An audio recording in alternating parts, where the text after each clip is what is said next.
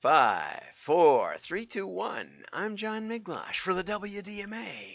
We're going to be talking about customer segmentation sort of today. A lot of big tips coming up in the back half.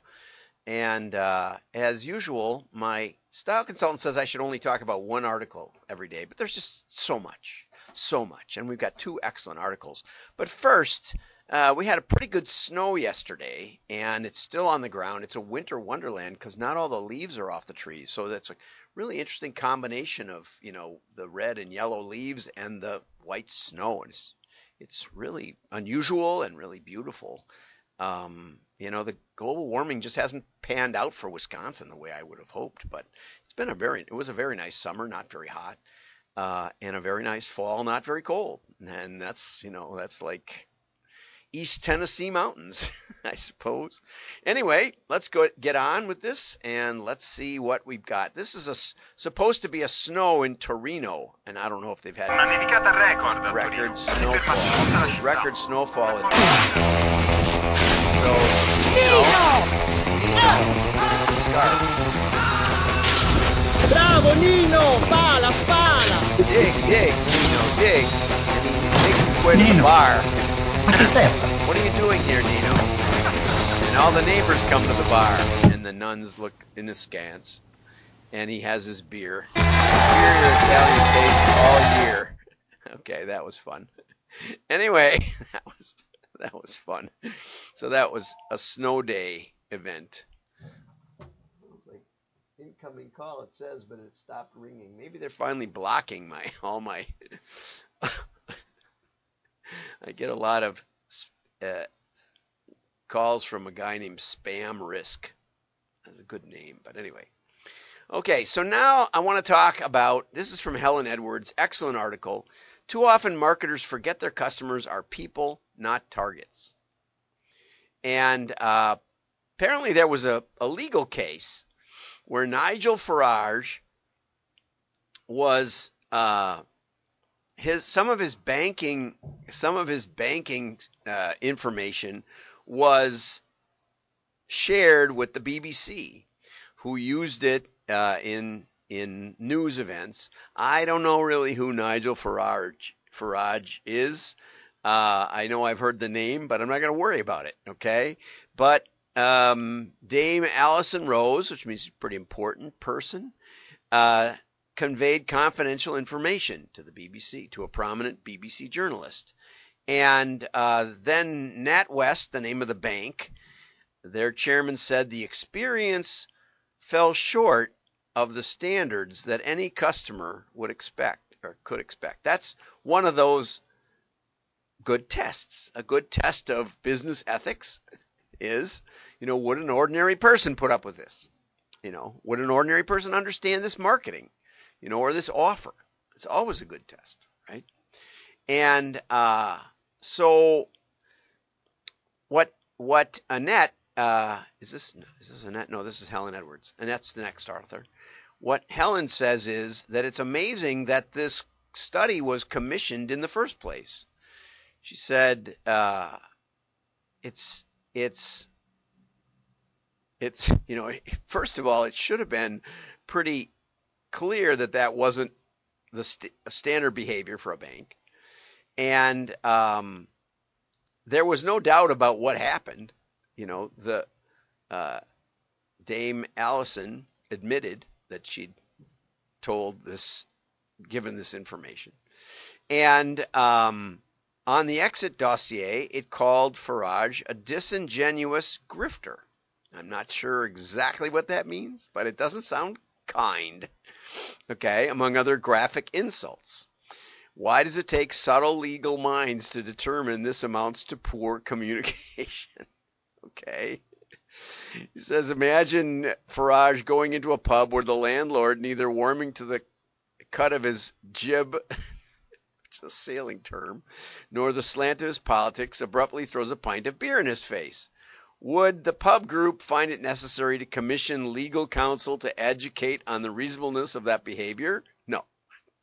We know you don't throw beer in somebody's face. You just don't do that, especially if they're just coming in for a pint. like Nino in the previous commercial.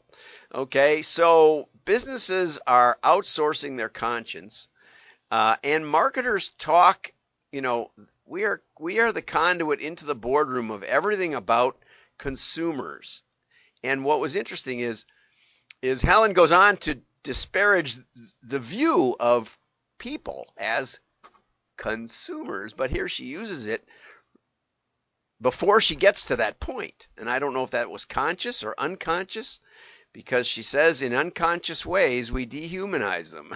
So it almost seems like, she could have said everything about people, or at least our customers, right? Or the the friends on which we depend for our salaries, or something. They could have been. And so then she goes on to spend a lot of time talking about the different labels we have. And I remember the Prism labels. Who could forget? The furs and what was it called? I don't know. There was one called Furs and Jewelry. There was another one called Pickup Trucks and Shotguns, or something. Shotguns and Pickup Trucks, which I always liked. But anyway, we come up with these segments. Half the fun of segmenting is coming up with those. But she'd never heard disingenuous grifter before, and I think that I've never heard it either. The very word target, target marketing, does not convey, you don't think of your target in fond terms mostly. A target is a recipient of a projectile, right? Something we aim to hit, right? Okay, and what we're talking about here is people, right? People.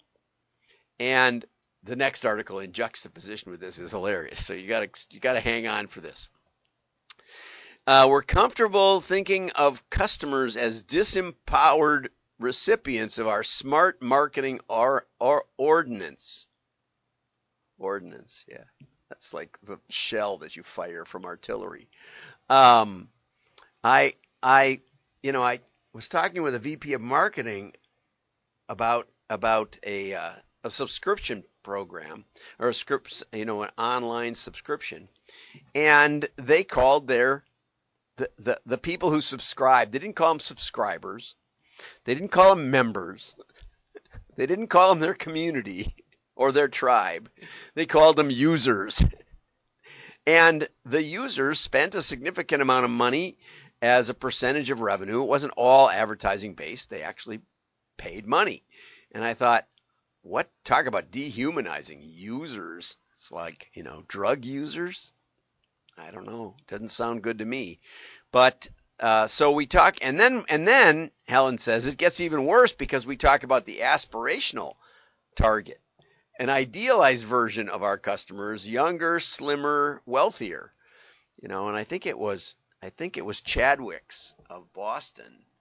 I think Chadwick's did a talk at Namoa years ago, and they talked about how they really, really wanted a younger, slimmer, wealthier audience.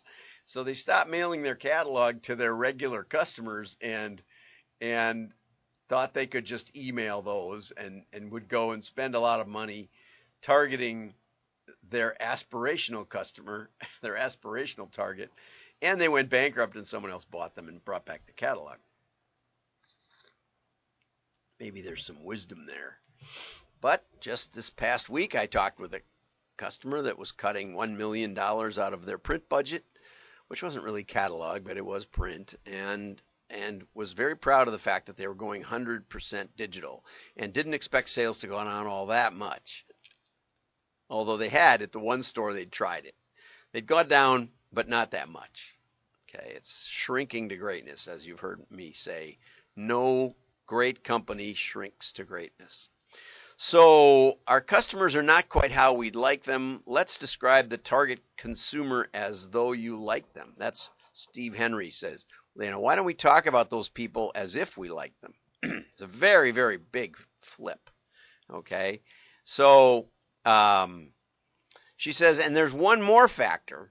She said, did Allison Rose, who worked for NatWest for 30 years, just happen to diss Nigel? she said it's widespread, and it's even exacerbated. I always like that word. It means it makes it worse. That now marketing is trying to make the world a better place. So, so their enthusiasm for purpose and higher order kind of purpose leads them to treat some customers with disdain. We're busy here creating a better planet. Since that rousing workshop in last January, our lives, our talents are harnessed to that aim. What do we call those, even among our own customer base, who stand in our way? What, more to our point, what do we do about them? Which brings us to the next article, which I think is super excellent, maybe as a foil for my observations in the past, but optimize the experience with negative personas. For as much as Helen is right about a lot of that stuff, that we have to be very, very, very careful, Annette points out, Annette Franz points out in this excellent article that she's written many articles about personas and even a book, 3 ways to put the customer in customer experience and the heart of your business. But one thing I haven't written about is negative personas. So there's an interesting admission, right? And she says one thing you can say about these are they're the opposite of your target audience. And they can help you avoid wasting resources on people who are not a good fit for their products or services. And how do you find those? How do you develop negative personas? Well, one way is to look at churn surveys, win-loss surveys. Now, it's really important to note that Annette is big on surveys, okay? Who are the customers who never converted? Now, that is something we can do with data analysis, right? And we've done some just fun studies of categories of customers that never buy again, which is very helpful. We call it the early life modeling. And what it does is it tells you that, 60% of your customer file, if you keep track, probably only bought once, didn't spend much, and hasn't bought lately. And no matter what you've tried, they haven't come back. Now, can we categorize those at all? Because if we can decide, and this is high-risk stuff, really high-risk stuff, but we can decide that they don't deserve a catalog. Cataloging is such a great arena for this because you see there's a big cost. When you're mailing 5 million customers, that's real money, right? These days, it's about $5 million a pop, right? A month or something like that. So you don't just want to willy-nilly be scattering catalogs to the wind, much contrary to consumer perception of junk mail. We are very, very careful and would love nothing better than to mail no catalogs to our customers and still have our $50 million or $500 million business going along happily. That was the mission of J. Jill. Let's get rid of these dang catalogs and we can make more money because we'll lower our costs and nobody will notice except they stop buying. Okay. So one of the things that we uncovered as an example, just an example, was with Cabela's. We learned that people who bought female camo from really high-end neighborhoods, especially in October, unlike the hunters that were buying it, it's hunting season, were probably buying it for a Halloween costume because they seem to never come back again. What a surprise, right? On the other hand, the male customers from high-end, super high-end neighborhoods were our best hunting customers because we figured, and this is all conjecture, we didn't do surveys, Cabela's did surveys, but we weren't privy to those, and this didn't ever come up on the survey, I don't think. But our speculation, since Cabela's moniker was world's finest, I think it was world's finest outfitter, was that these guys were going on safari, and there just wasn't a good place to outfit for a safari in Manhattan.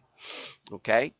We also found with Musician's Friend that beginning guitar buyers, if you were just buying a cheap guitar on sale, you might never come back. And we'll get to what we did with them eventually. But the other thing was with Hammacher Schlemmer, we found that people who bought through Amazon were not very valuable. People who bought electronics from Amazon in the fourth quarter from our catalog were very, very well. They were almost like worse than prospects, worse than everything. Now you say, well, Amazon doesn't allow you to mail their buyers. Yes, I know.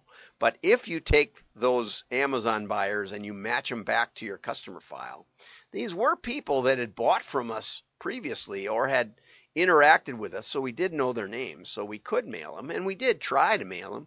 And what we found was that they just weren't much good, except for when. Well, we'll get to that in a minute. Okay, what about the customers that are loyal to your competitors?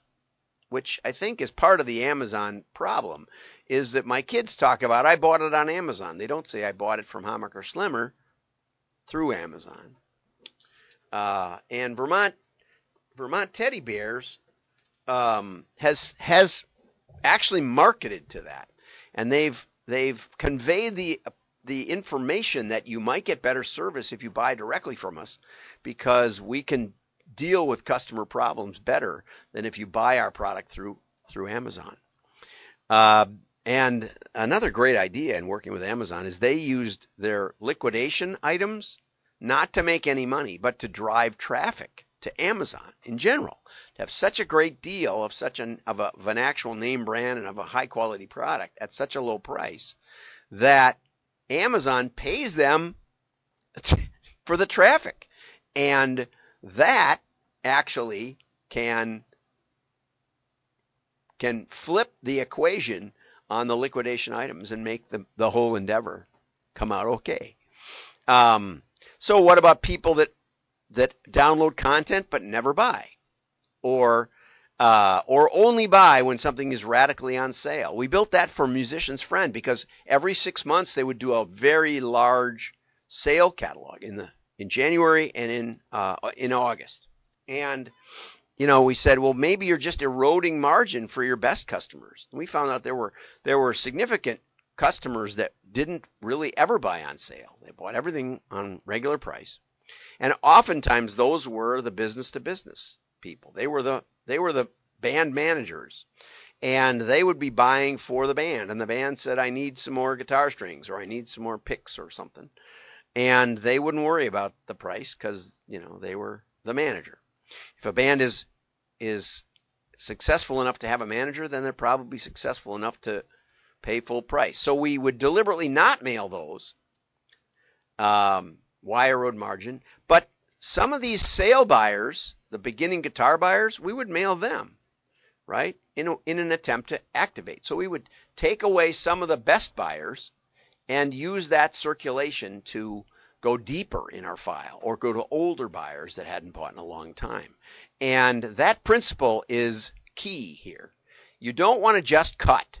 You want to cut and make up the difference somewhere else. You want to keep your circ targets the same, and that's the number, not the person.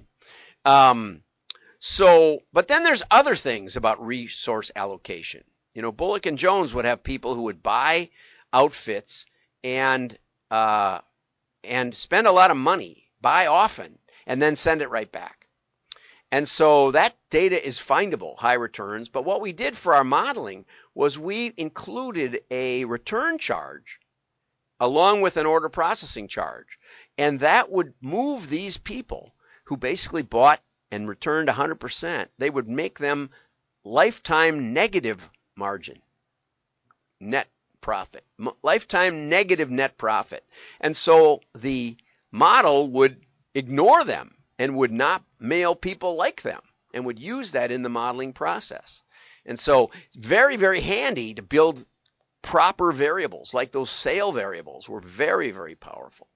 Okay, know who you're not targeting, right? And we also found problems with people who would when I was running Norscot catalog, we would have people who spelled their own company name wrong and wanted to return them. You have to realize that every inappropriately returned item that you accept costs your good customers money, right? I had a friend who would buy dress shirts from Land's End, and if they just got a little worn, he'd wear them and wear them and wear them, and then when they got a little worn, he'd send them back, say this wore out, and get new ones, and he would just keep doing it. Well, that's a person that on our model would not be mailed often, right? Because we really don't want to hear from you again, and so it's often easier to rule people out than it is to include people. You don't know why people buy a Bentley automobile. So you may not be able to figure out in the highest dwelling value zip codes who's going to buy a Bentley. But you can probably figure out postal codes where they're not going to buy Bentleys and use that to target your resources. So then they talk about if your data is incomplete, it's always incomplete. If this is especially important if you have a limited budget, all budgets are limited. The point of a budget is limits. But don't give up on everybody. Use this mindset of exclusion some of the time to keep in touch with potential customers. John Worth, who founded Woodworker Supply of New Mexico, said once you're a woodworker, you're always a woodworker, but sometimes you have money. And he would have customers spend $40,000 at once when they decided to retire and cultivate that hobby that they'd had. And they might have only bought a couple of times ever for decades from him. But he would every now and then mail deep. And that's the main principle, that the main advantage of negative personas. Have a great day. Like and share. Give me a call if you'd like questions about your marketing, and join the WDMA to make that a fair trade. Bye-bye.